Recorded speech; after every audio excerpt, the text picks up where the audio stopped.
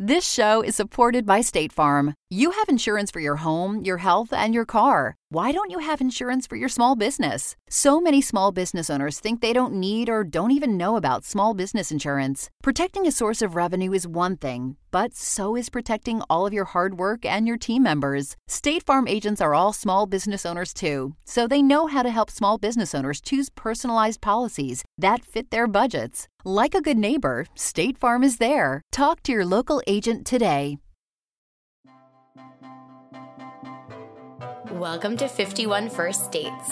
I'm Liza. And I'm Kimmy. And we are doing an experiment. And talking about dating. And love. Maybe. Yeah, maybe. Maybe. Cheers! Cheers! I'm Kimmy. And I'm Liza. Welcome to 51 First Dates, the podcast about dating, etc. We are so happy to have you back. And we are happy to have you here if you're a new listener. We're happy you tuned in. We're happy you feel weird about dating. We're super happy today to be joined by our lovely guest, Meredith Golden. And I just want to say that, Meredith, we've known each other for some time from Elite Daily days when I wrote, and we are so excited to have you. So glad it finally worked out. Oh, I'm so happy to be with you guys. Thank you for having me. Of course. And for any of you who don't know Meredith's work, she is the founder of Spoon Meets Spoon. She's a dating expert, a dating app ghostwriter, which we will get into, and a dating coach. I've also worked with Meredith in writing articles, and she has excellent advice, especially when it comes to this weird world of online dating. That is so weird, I can't even say it without garbling my words, But we're so excited to dive into everything today. Yes, and we're going to talk about all kinds of stuff relating to dating profiles, how to make it happen, how to bring it together, how to write them, how to curate them. I really hate the word curate, and it's used all the time, and then I find myself using it all the time, but here we are. But in the meantime, Meredith, we know you've been married for a very long time, but yes, do you have a worst first date story, like could be yours, of friends from before you were married, any of the above? It's so many worst date stories. My favorite, though, is from a friend, which to this day, whenever I need a good chuckle, I think back to it because it really makes me literally pee in my pants when I think about it. One of my friends went on a date, and she was so excited about the date. She had her hair blown for the date, made sure, she was looking her best, wore heels, all dolled up, goes in with such a positive attitude, shimmies in, sits at the table, smiles at this guy. She's thinking it's going to be this great date. And all of a sudden, he reaches into his mouth. He pulls out his Invisalign. It slimes out. There's drool coming out of it. And he pops it down on the table. He orders a drink. She's horrified. They go through 30 minutes. They finish the drink. He's like, great to meet. Takes the Invisalign, pops it right back into his mouth, makes the slurping noise at the table. He's like, let's do this again. And she just sort of nods and is like, someone needs to tell him that that's not proper date etiquette. That's why he didn't get a second date. No. All you have to do is go to the bathroom before your date and take your Invisalign out. It's pretty easy. Oh my God. And it was smelly too. And it just sat there sitting, reeking. He'd probably been in his mouth for 8 hours. Those things get dirty. And I've had Invisalign. I think Invisalign's great. So I know how gross it can get. And I also know how easy it is to take it out discreetly before you're going to eat or have a drink with someone. So you're not going to floss your teeth at the table. Don't take your Invisalign out at the table. Maybe if it's with your family or your best friend, yes, but not on a first date. Never. I have one of my best friends had Invisalign, and I was grossed out when he would pop them out around me. And I would tell him, be like, that's disgusting. But I feel like I ask this question a lot where I'm like, who raised you? I know. It's sometimes I joke on this podcast about not loving first date, first kisses just because of the saliva aspect and the stranger and saliva. That's just a thing for me. So that story just really got under my skin and gave me the heebie-jeebies. But it's that's... And he was a good guy. That's the kicker of it, right? All he had to do was change one behavior that was a 4-second behavior, not even, and he probably would have gotten the second date. Yeah. Do you think there's ever a world where you like someone, but you're grossed out by it. But something small like that happens and you give them that feedback. I don't think I would. I don't think I would be bold enough. Like, I'm saying this because in my, we talk a lot about on this podcast about being like as honest as you can while still being kind and being straightforward with what you want and being, whatever. But I don't think I could tell someone that. I think there's a way to deliver feedback in a kind way. I don't know if you say it right there at the table. Yeah, maybe if you get asked out for a second date, but I already know I would not give the feedback, but I would tell the story all the time and giggle about it and be grossed out about it. That's just like the reality of it. I would be so uncomfortable about, telling someone that their Invisalign needs to stay in their mouth or be out of their mouth for the entirety of the date. Yes. I mean, what I really would hope is sort of how when you were with your best friend and he slurped it in, slurped it out, you're like, dude, that's gross. I would hope that when this guy is at lunch with his colleague or out for drinks with his friends and he does it, that the friends correct the behavior and say, you really need to just do that with us or you're doing that on dates. But who knows what happens? Yeah. Well, I think it can be tricky because I feel like lots of people have a thing that just no one wants to step up and tell them. And I, as like a very neurotic, paranoid person, I'm always like, oh my God, what's the thing no one's telling me? I'm someone who I want to know if there's food in my teeth, if I have something on my face, if my makeup is not blended. I want someone to tell me. But I feel like this happens a lot. And we've heard a lot of stories about bad first dates or just weird first dates where one really kind of specific thing goes wrong and it's hard to get past it. It's hard to get back on track. And this is sort of why people come to me for help in their dating life, because I operate in that space of giving real feedback and problem solving and figuring out where there's room for improvement.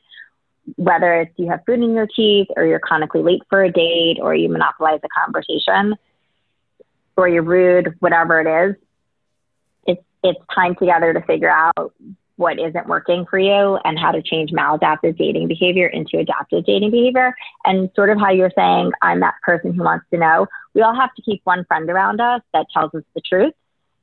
But unfortunately, that person's not always available to give us the truth. And so if you can't have that friend give it to you, then hire someone, whether it's myself or someone else. But it is important to get that feedback and figure out how to insert different behaviors to change the outcome. Yeah, 100%. And so in speaking about hiring you and your business, Spoon Meets Spoon, can you take us back? Because I know, you were a psychotherapist before this. Can you just take us to how you ended up founding this business and describe it a little bit for our listeners? Sure. I was many moons ago a psychotherapist, and then there was a long stretch I was home with my kids and doing for fun what I called for over a decade, if not two, for sport, just setting people up. Never thought twice about turning into a business. I would set people up and poof, they get married, 2 kids later. Or I'd say, I think you should meet so-and-so. And so-and-so would say, I'm not going out with him. I'm not going out with her. I'm like, oh, just humor me. Just meet for one drink. And then they're like, I'm in love. And it just, truthfully, it was selfish, right? Yes, I wanted the people around me to be happy, but it really just filled my bucket. I would get such a thrill out of it that they were so happy. And again, it was just, I didn't do it constantly. Every now and then someone would come along who's single. I'm like, don't worry, I'll find you a husband. Oh, you're such a good guy. Let me find you a girlfriend. Whether or not you wanted me to or not, I was still honest. And then there's just a point where I thought, you know what, maybe this is something and I should extend it outside of my social circle. When random people at weddings would find out I set up the bride and groom, they would approach me. Oh, can you set me up too? But what I realized quickly in doing sort of what would be old school matchmaker technique, once I learned about the app, it was a no-brainer to me. I could access 60, 70 million singles on my phone rather than have to keep this short list of singles, which if you only have a few people to reach to versus 24/7 on my phone, 70 million singles, it seemed like a no-brainer. And that's how I got involved in the app. And it just opened up this whole world and it made dating really efficient. And it made my setting my friends up and then setting friends of friends up and then, launched setting clients up. And it changed the game. And I am so thrilled with the results because people have to find their way in the dating space, and it can be really hard, and it can be really lonely at times, and it can be really challenging. But again, the beauty of all these apps is that you have such volume and you have access to these people 24/7. Yeah. And that's how the business came about. Yeah. And I think, I mean, it's really interesting because for a moment when I was going on dates for this podcast, Liza had access to my apps, and it was really nice to have someone else on there sorting through for me, though sometimes I could also feel a little weird about that. So can you kind of detail, how involved you are in terms of actually swiping for people and being a dating app ghostwriter? Because I think that just sounds always exciting and buzzy. And I know a little bit about this, but just kind of describe it for us. Sure. Well, there's, I do many different things for many different clients. The dating app ghostwriting is just one facet of what I do. But sort of how you said that it was nice to turn it over to someone, people get really mired in emotion. And it's hard to make good, thoughtful decisions for yourself when you are so focused on specific things and see something through only one lens. And when your friend picks up your dating app for you, she knows that you always go for 6'2", played rugby at some point in his life, vegan, whatever your criteria is. When someone else approaches it, it's a totally different lens. And so when people come to me, I take the emotion off the table. I'm really focused on my search, and I am able to make different decisions and yield different outcomes than a single would for themselves. But the work itself, it's really pulling from who the client is. It's all their information. It has nothing to do with me. It's not like I'm saying, oh, Jenny's a dermatologist, and then she shows up and she's really a pilot, or vice versa. Like, if Jenny is presenting herself as a dermatologist, it's because she's a dermatologist. If Rick is saying that he's a teacher, he's a teacher. If someone is saying that they're X years old, that's who they are. If they're saying they live here. I mean, I am such a stickler for people presenting themselves as who they are and as authentically as they are, that if a client comes to me and tries to use a picture from 5-7 years ago, I'm like, you can't use this. You don't look like that anymore. That was 20 pounds ago and 2 kids ago. No. I'm like, you can't say that you're 6'1" when you're 5'5". You're going to show up to the date and you're going to be called out for a liar. So I really encourage people to present themselves as who they are. And then I take all this information that they give me, and on a very shallow, surfacey level, I go back and forth. I pick out who I think will be a good match. I screen, and then I start engaging with the other single. And again, it's shallow. It's maybe 3-4 days, max 5 days going back and forth. But we're talking about things. Oh, your dog is cute. You play tennis. Oh, you play violin as a kid. Oh, do you enjoy your work? I mean, no one's dating on the apps. The apps are just to connect. And then once the clients decide that they want to meet in person, I turn it over to the client to schedule on the app. The two of them usually take it to Scal, maybe have a little banter before the date, and then they meet in person. No one knows that I was involved. There's no stigma with having to hire someone to help because, again, the ghost, no one knows them around. And then the truth is, people go on dates, right? And before they meet, most dates nowadays are coming from the app. You can have fantastic banter with someone, and it's real banter by the two people. And then they show up, and the date is terrible. It falls flat. And you're like, oh, this guy was so funny on an app. He's boring in person. Or you have mediocre conversation on an app, or a conversation on an app, and then you show up in person, and the person's energetic and vivacious and lively and fun, and they're really funny in person, and that's where the connection happens.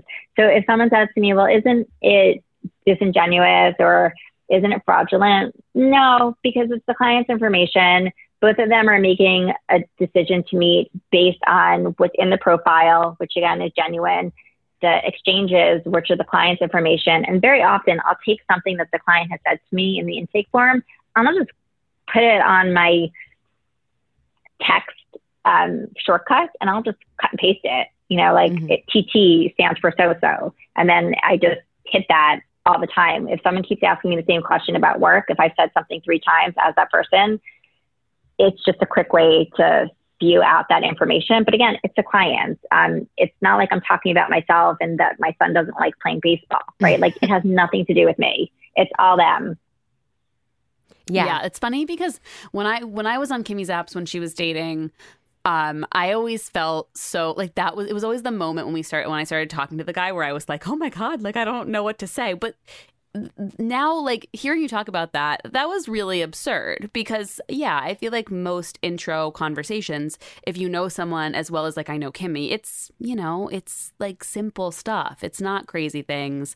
It's not how you connect. Like we always tell people to try to just get on a date like relatively soon and not to banter too much on the apps because it's just, you know, a screen and like some anonymous kind of person on the other side of it. Right. And what's really the worst case scenario if, you know, someone says, hey, do you like chocolate? Right. And I'm Abe Schmabe. And I say, yeah, chocolate's great. And then Abe Schmabe is on the date and they're like, do you like fondue? And he's like, no, I don't really like fondue. Like, no harm is done that Abe Schmabe was represented on Hinge for liking chocolate. And then in person, he says, I don't really like fondue. Right. Like whoever he's with has not thought twice about it. It's not a deal breaker. Yeah, it's funny because they're talking to so many other people on the app that nobody remembers. And if they do, it's like, oh, well, in that minute, yeah, I just had a Reese's peanut butter cup. So in that moment, I like chocolate. But, you know, if I had to list my top 4 foods, no, chocolate's not top 4. And even beyond that, and this will be defensive about our podcast, but like it's a lot bigger of a deal to have talked about on a date that you went on, even anonymously on a podcast, for example. But for me, it was kind of a litmus test once I got into my current relationship. Like the way that my boyfriend reacted to this project Liza and I had set out to try and be creative with, he wasn't, I don't know, if something's meant to be, like whether it's a little thing about saying you like chocolate or not, or eventually finding out maybe, you know, that Spoon Meets Spoon was part of the equation. Like later, when things get serious, those aren't going to matter for the right person, if that makes sense. There's some parallels. It doesn't matter. Yeah. It does not matter. Most clients do not ever say that I was involved, and the ones that do, even though I tell them not to, whoever it is that they meet, they're just so excited to have had the opportunity to meet them because they fall madly in love. They're like, oh, whatever. So that was her that was saying that you like tennis? Yeah, that was her. I mean, no one cares, right? Because they met. And also one of the things that I'm a big advocate of is really expanding who one will date. So if I have a client named Amy, she may never meet Todd, but there I am pushing her to meet Todd. You know what? I know Todd's out of your box. I know Todd isn't 6'2". I understand. Todd lives above 66th Street. Not for you. Do me a favor. Can you just go have one drink with Todd? Would really kill you. 30 minutes. 30 minutes is too much. All right. How about $20, 20 minutes at Starbucks, right? You can do this. And then they hit it off and she's like, I was being so silly. And then Todd is so excited that he got to date with Amy. So it's a win for both. Yeah.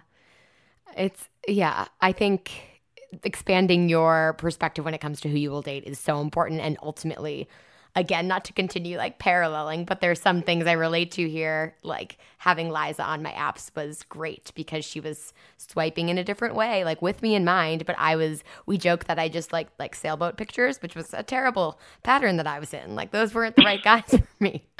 I mean, I like sailboats, but like the person who's putting a sailboat and themselves, Liza kept me like away from that. So I was like, you know, sometimes it's fine, but you should maybe go on a date with someone who does not have a sailboat pic just once. Right. And I thought you had some good dates. Yeah, I Even did. if he didn't gasp have a sailboat, right? And he maybe did bold instead. You never know. And and I always say this just from life and looking around at my friends because of, you know, our stage of life.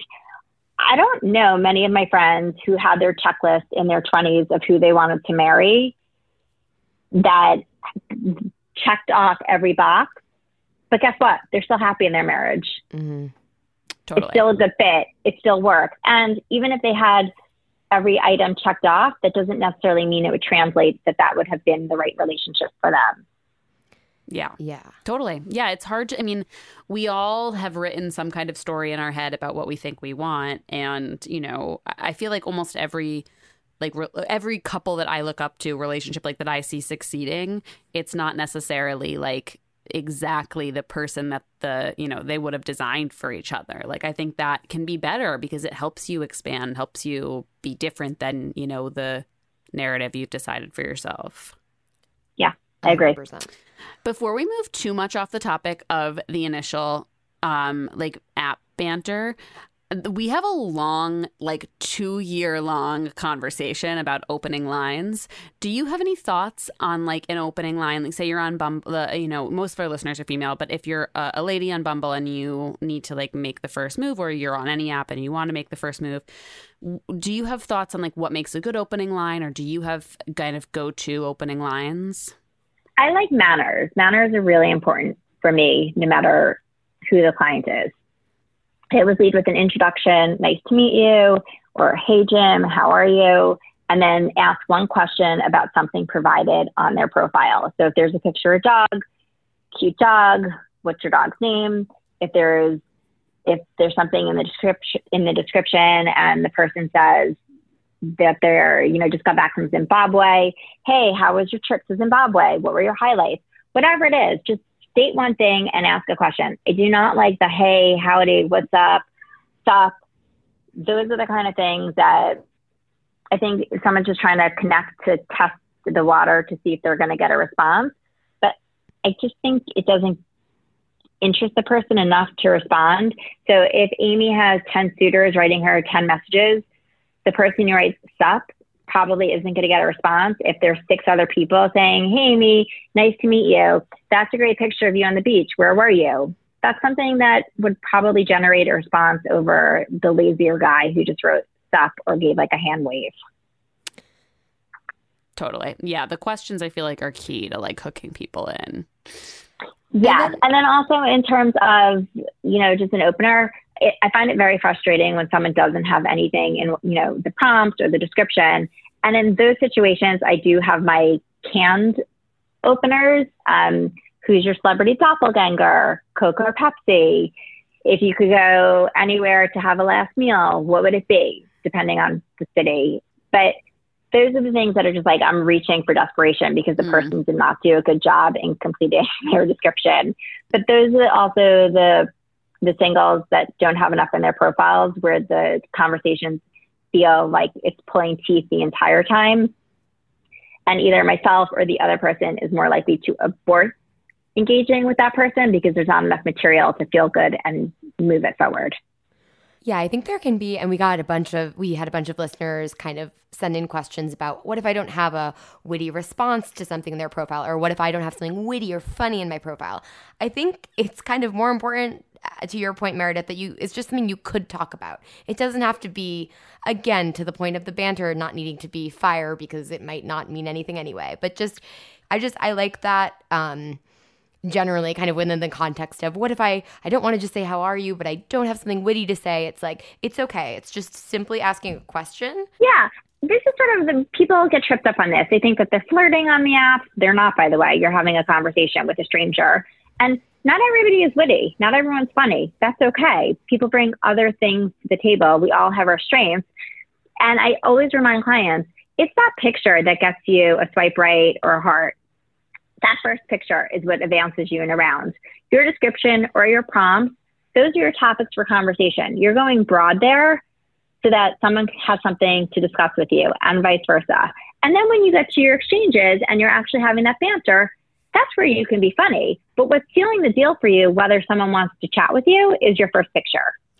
If you have one witty sentence in your description, could it possibly tip the scale for someone deciding to talk to you? It could, but people have pretty much made up their mind from your pictures. And I always say, don't overthink it. If you've got 5 topics to talk about, put those 5 topics. And then if it turns out that you're witty in your exchanges, great.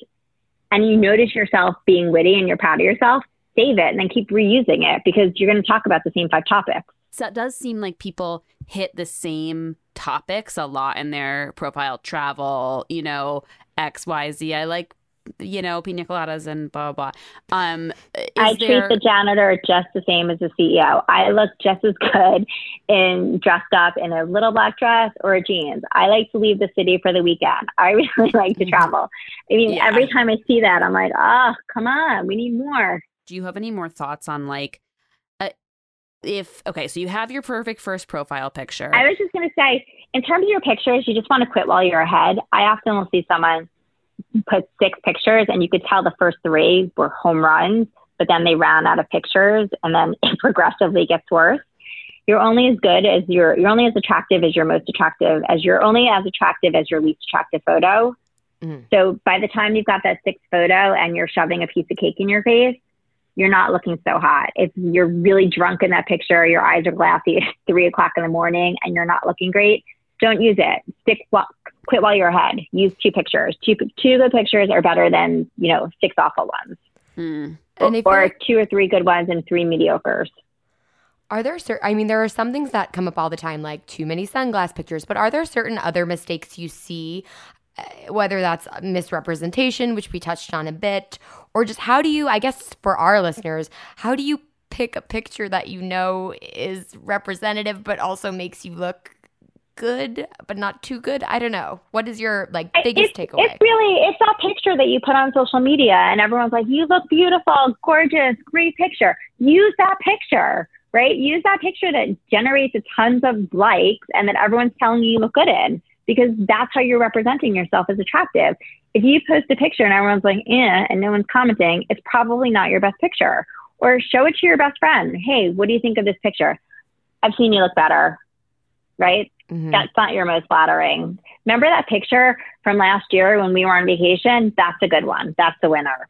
I mean, you just have to, everybody knows that when they look at a picture of themselves, whether it's their finest or not, mm-hmm. what ends up happening is someone just gets lazy and they don't have another picture and they think, oh, it doesn't really matter. But it does. It does really matter, because if you're swiping and you don't think someone's attractive, you swipe left. Not right. Yep. And on another specific on that topic, what are your thoughts on bathing suit photos, or how much of your body to show? Because we definitely have had opinions, but I'm curious to your thoughts. Yeah, it's funny because people ask me this often, and it depends on the city and the age range of what I see. So there are some people who are incredibly comfortable in their own skin, and it is a quality that I admire and respect. And no matter what shape or size, they're just happy to just have it all hang out, right? God bless them. If someone feels good and they're confident and they think that they look good and just so happens that they're in a little itty bitty bikini, then sure, put it up. However, if there's a boob hanging out and nipple is showing and someone's not groomed, I don't necessarily think that is the picture to put as your winning profile pic, as long as someone feels confident and they look good. When I see guys, in little Speedos or barely dressed or sort of in a bed without a shirt, I don't know many women who respond favorably to it and they end up getting dinged. It backfires for them. Mm-hmm. I wouldn't put 6 pictures in lingerie. No, I don't think you're sending the right message. But if you're at the beach and you're thinking you're rocking in a bikini and you're feeling good and confident, then go ahead and put it. But again, that's one picture. The same thing with, I wouldn't show a picture of drinking alcohol in 4 pictures. Yeah. It's maybe You have to diversify. Mm-hmm. Diversification. Yeah, that's the... I feel like that is truly when I was looking at other people's profiles, I wanted to see. As soon as you start to see sailboat, you start to paint a picture of that person in your head or whatever it is. Or just squad. I feel like I saw a lot of that, especially, of guys. Squad. It's all of these are group photos of you with your friends. I don't even know who you are. Well, that bothers me because, and I say, blow it up. If there's still 2 people left in the picture, then blur their faces so it makes it obvious who the single is. But back to what someone's wearing, bathing suit, no bathing suit. Again, it's also context, right? So if someone's at the beach, yes. If someone is, on the toilet in their bikini, that's not appropriate. You have to use some good judgment. Yeah. And then the squad pictures, you need to know who you're swiping on. So if there's 6 pictures in a row of, 10 guys in a pool at Vegas, I'm I have no idea who I'm interested in, who I'm chatting with, who the client is interested in. And I just get frustrated. And it's well, this is too much work here. We're done. Yeah. And that seems to be the mentality of singles. There are so many options. There's such volume. And you want to engage with the people who make it easy for you. Yeah, absolutely. Yeah. This show is supported by State Farm. Insurance is a part of any solid financial plan. Making sure you have the important things in life covered is one of the best ways to give yourself a little breathing room when things go awry. It's important to protect not only your business, but yourself as a business owner and all current and future team members. State Farm agents know what it takes to run and protect a small business because State Farm agents are all small business owners and they live and work in your community. So they're deeply attuned to what's happening with other small businesses in your market. If you have a small business and are interested in making sure you're protected, reach out to your local State Farm agent to learn more about what you need. They'll help you find the right policy at the right price for your business. Like a good neighbor, State Farm is there. Talk to your local agent today.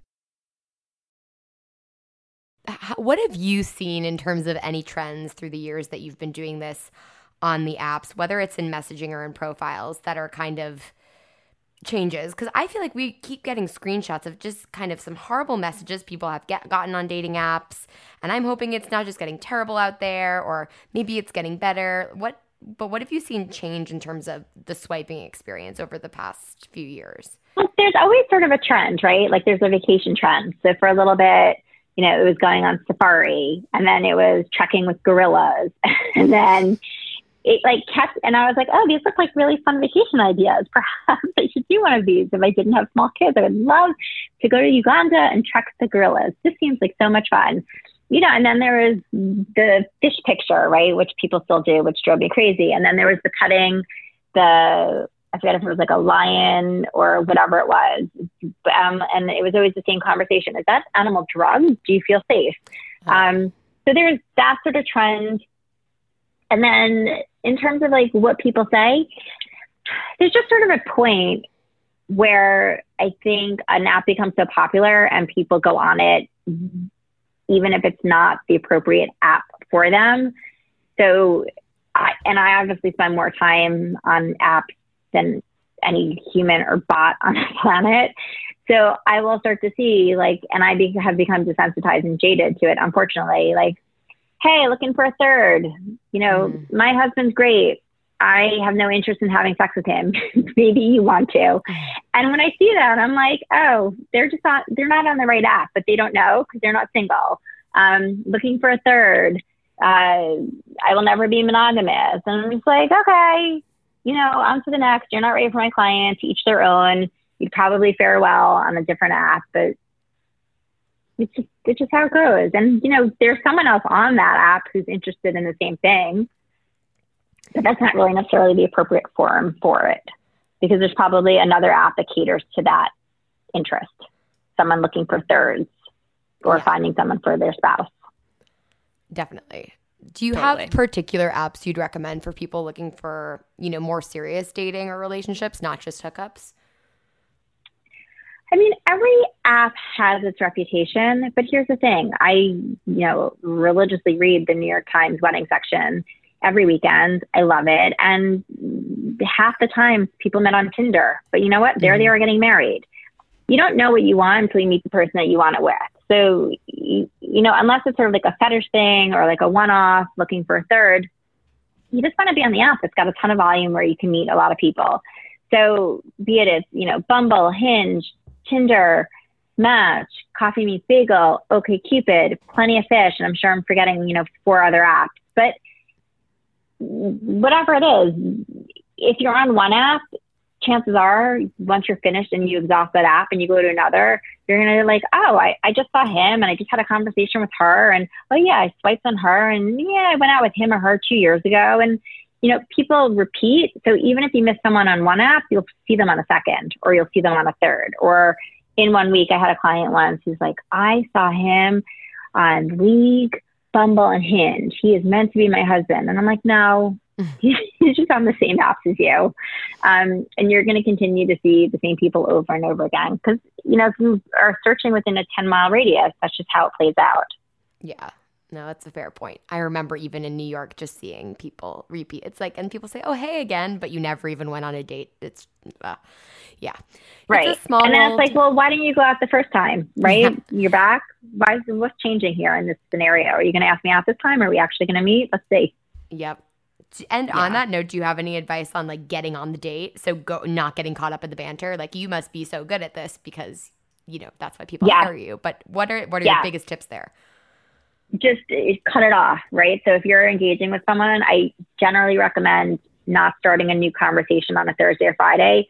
Always try and start a new convo on a Monday, Tuesday, or Wednesday. So that way you at least have like a Wednesday, Thursday, Friday to wrap it up. Tuesday, Wednesday, Thursday, Friday.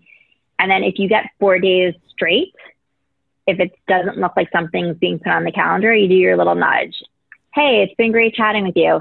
I fear I'm starting to look a little boring on Hinge. I'm great in real life, ... If someone doesn't respond to that saying, oh yeah, let's meet, they're never going to ask you to meet. My other favorite nudge is whether you're going away or not, you just state, I'm going upstate for the weekend. I'm really looking forward to being away. I get back on the 17th, or I have a business trip. I'm gone for 6 days. I return on the 19th. 80% of the time, the other person will be, oh, you're getting back on the 18th. Why don't we meet up when you get back? They don't need to know that you were never really away. It's the easiest way to push things forward. And then worst case scenario, if they don't ask you out, they're done. And then you delete them and then you put someone else in their spot and you don't waste your energy on it, because you can't have pen pals. No. You're on there to connect and, connect on the app, meet in person, and see if you want to date them in person. And you only have so much time in your day. So you're only going to really correspond with maybe 10 people on an app. And then if someone is not pulling their share, you get rid of them. And then, it becomes 9, and then you swipe a little more until you fill that spot with number 10. But people say to me, oh yeah, I've been chatting with this guy for a month. I'm like, why would you waste your time chatting with a stranger for a month? He has monopolized your space for an entire month. No, move on. Yeah, no, I think it's such good advice. It's so easy to, get caught up or take things personally, which is where I think it's very cool what you're doing. But, as much as for people who aren't able to hire someone right now, just keeping that mentality of, it's not necessarily personal to me or anything, like just move on. And I also lied about having trips personal. So many times. Sorry. What did you say? I always lied about having trips. I was like, I'm going to be away, or like just was like, I can't really hang out till this time, but let me know. And it worked, or it didn't. It worked. Yeah. Or it didn't. And you move on. But there are only so many hours in the day, and people are busy, and they've got lives, and they have hobbies, and they have friends, and they have work, and they have family commitments. And if someone's not going to pull the trigger or meet you halfway, then you move on. There's someone else. And it's not personal. I mean, I am on both sides across, each gender and every demographic, seeing what's going on. And someone might say to me, you know what, he does look great, but, I've got this meeting. I have to go to Canada. My mom is sick. My dog is sick. Blah, blah, blah. I'm not feeling well. I just got over the flu. I just can't muster to do it. And you know what? It has nothing to do with the other person. It's sort of, that's what's going on with that person. And unfortunately, the timing isn't right. Yeah. And again, volume.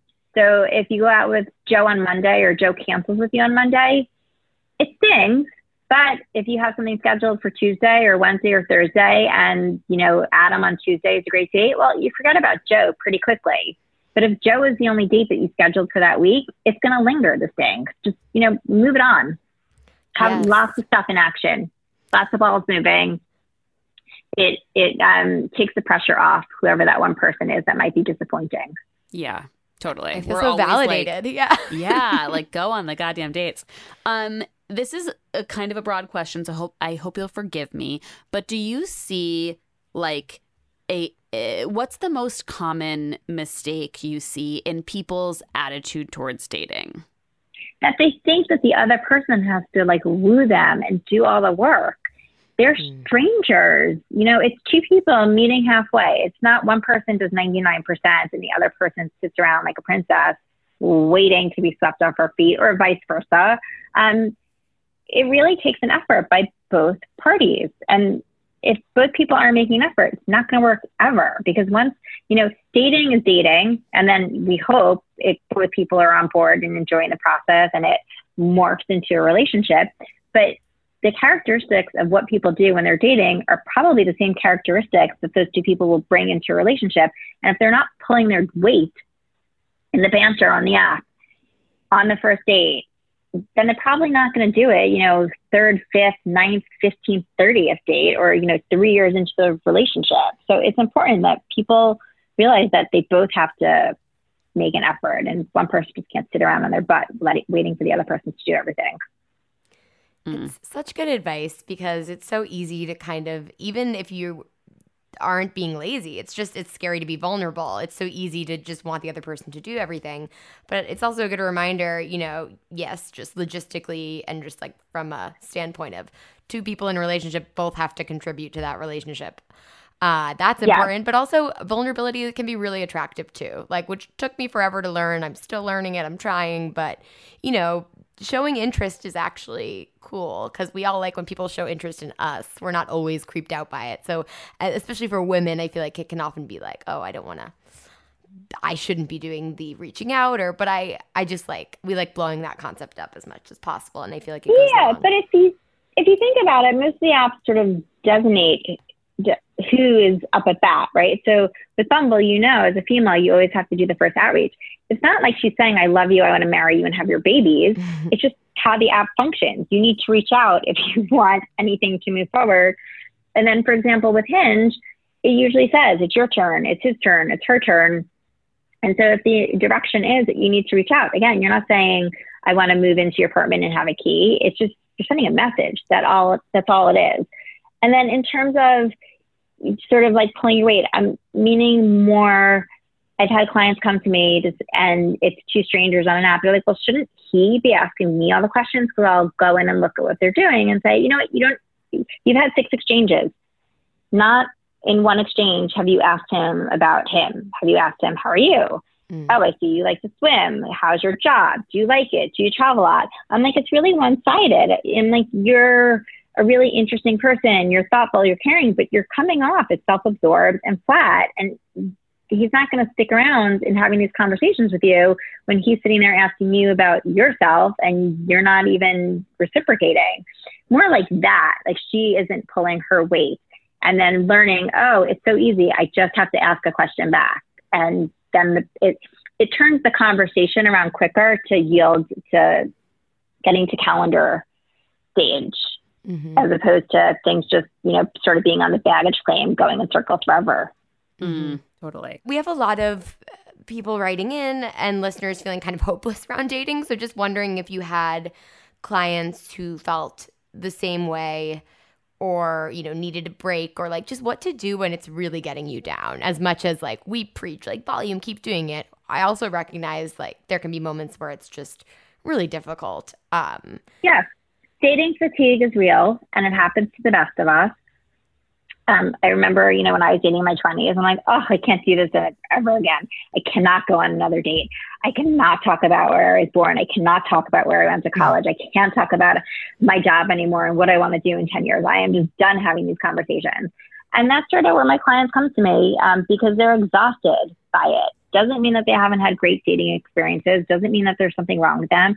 It just means that it's overwhelming. They're struggling in the space.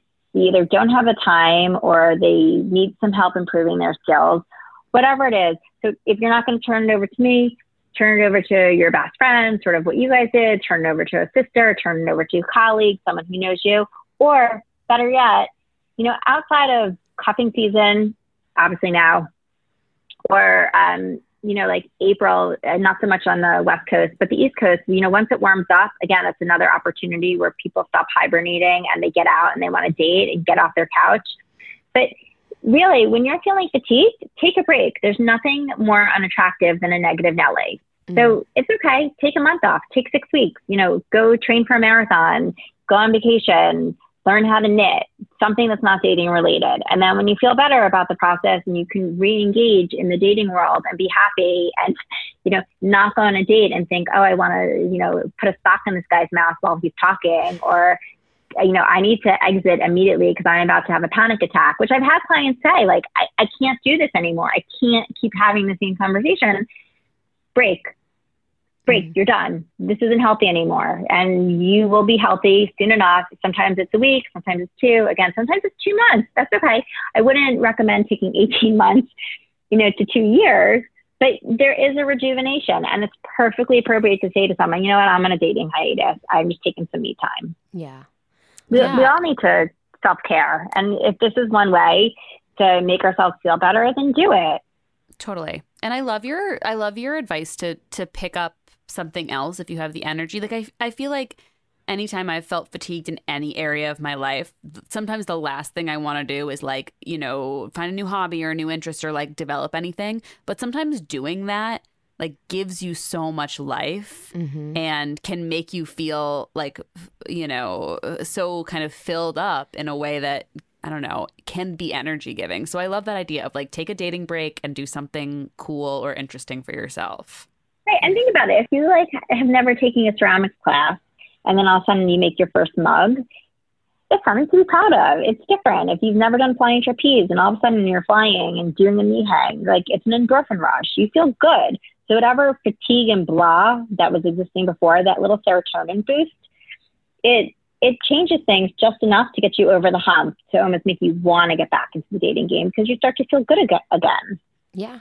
And you Totally. honestly, you have a new topic to put on your dating app profile, if I'm just being Totally. really shallow.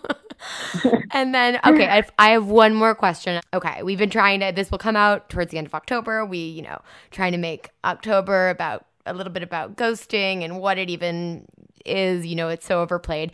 But just wondering your advice on, you know, how to handle ghosting or handle not ghosting someone else, or what you even count as ghosting. Yeah, I hate ghosting. It's one of those things, it happens to everyone. Everyone does it, and they're both on the receiving end. I wish everyone just had manners, and if they're not interested, even if you need to lie and say, you know, you get through the process, Jim asks you out, and you're like, then you look at his pictures again, and you look at the exchange, and you evaluate, and you think, I don't really want to go out with Jim. I thought I wanted to go out with Jim, but now that he's asking, I'm not so interested in Jim. I don't like when Amy doesn't respond to Jim and say, you know, and just ghost him, and Jim's like, can you meet next Tuesday at 7? And then Amy doesn't respond. That's not nice. What I like for Amy to do, or, you know, if it's flipped, just for the person who received the invitation, if they're not interested, to say, you know what, I just started seeing someone. I just went on a third date. I just went on a fourth date. I'm going to see where things go. Or even say, you know what, I'm just taking a bit of a dating hiatus. I thought I was in the space to meet people, but unfortunately I'm not. Just close the loop and have manners, because as you know, wherever you live, it could be small. And suddenly you run into that guy, he's marrying your best friend, right? And you're like, oh, I totally ghosted him. And guess what? He remembers that you ghosted him. Or if you go on a third date with someone and he's still asking you out, but you're not interested, have some manners. Don't not respond. Just say, you know what, Matt, I really thought you're a good guy. I don't think we're a right fit for each other. Wishing you all the best. Close it. You don't know when you're going to be interviewing and, you know, he's sitting next to you, or he could be interviewing you, or she could be interviewing you, or when you're, you know, in a lift together, or via, you never know who's going to sit next to you at some point, or where you're going to accidentally bump into someone. You don't want to be embarrassed, and you don't want to be called out for, oh yeah, there's that person who ghosted me. It's so awkward. And it takes maybe less than 8 seconds to close a loop.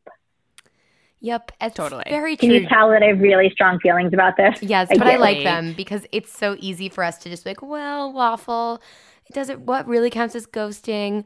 And I think there's some egregious ghosting out there, and like all these names I like find silly because they're all just names for bad behavior and bad manners. But it is like manners go a long way. And I'm in grad school to ultimately get a job. But it's true. It's a small world. And you got to like, if you're like, you know, you clean up your social media so that you can get hired to a job. Like this is all part of that. Like be a good human on dating apps too, I would say. And like, yes, and pay it forward. And karma is real, people. If you are ghosting someone and you ghost 6 people in a row, don't think it's not going to come right back at you. You know, if you're nice to someone and you close the loop, you'll see, like all of a sudden people start to close the loop politely with you. Yep. And Yeah. you'll see it feels better. And then, you know, it encourages the positive behavior to have some manners. It's Totally. easier to be nice, right? It takes so much energy to be jerky. Just be nice. And if you're shutting someone out and not responding to an invitation, or, you know, going on a few dates with someone and saying you're not interested, if you behave poorly, it's going to come back and bite you in the bum later. Yeah. Yeah. And then what about the inverse? What about, like, I feel like we have a lot of listeners who have been ghosted or are ghosted. Do you have advice on dealing with that? Just like move it forward. It's not personal, unfortunately. It's just not, you know, it's reflective on them. They're poor mannered. They need an etiquette book. They need someone to teach them how to behave better. It stinks, but that's why I say just have volume, because, you know, if 6 people ghost you, which everybody gets ghosted, everybody, you know, has someone vanish mid-conversation while they're in the planning phase, move it on. Engage with people who do follow through. Yeah. And make up a story but they're about also them. ghosting. They're ghosting and vanishing everybody else. It's not just that one person. Yep. And maybe something happened in their life. I always tried to make something up just because I think there are very few occasions you can't have manners, but you never know. Maybe someone did come back in their life, or maybe something crazy happened in their work life. I don't know. You just know. It's just Right. whatever you can do to not make it about yourself, which I know sounds impossible, but it's actually true. It's true. People get sick. People have work emergencies.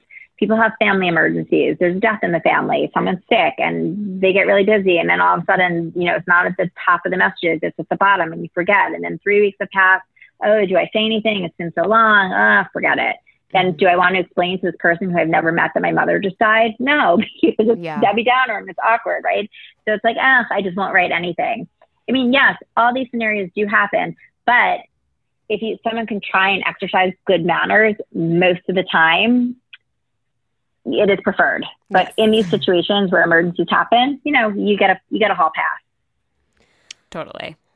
Well, Meredith, thank you so much for talking to us. It's been so amazing and very inspirational. Will you tell everybody where they can find you? Sure. Instagram is Mergolden, MERGOLDEN.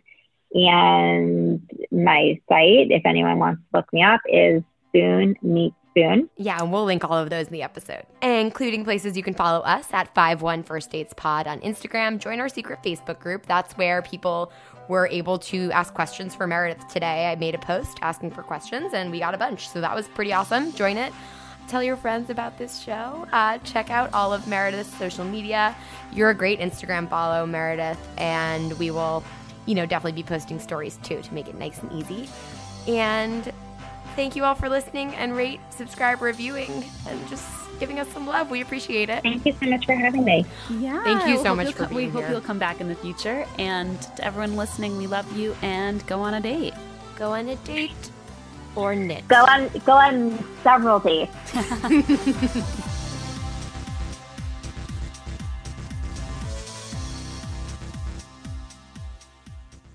Thanks to State Farm for supporting this show and helping our listeners protect their businesses and lives. Like a good neighbor, State Farm is there. Talk to your local agent today.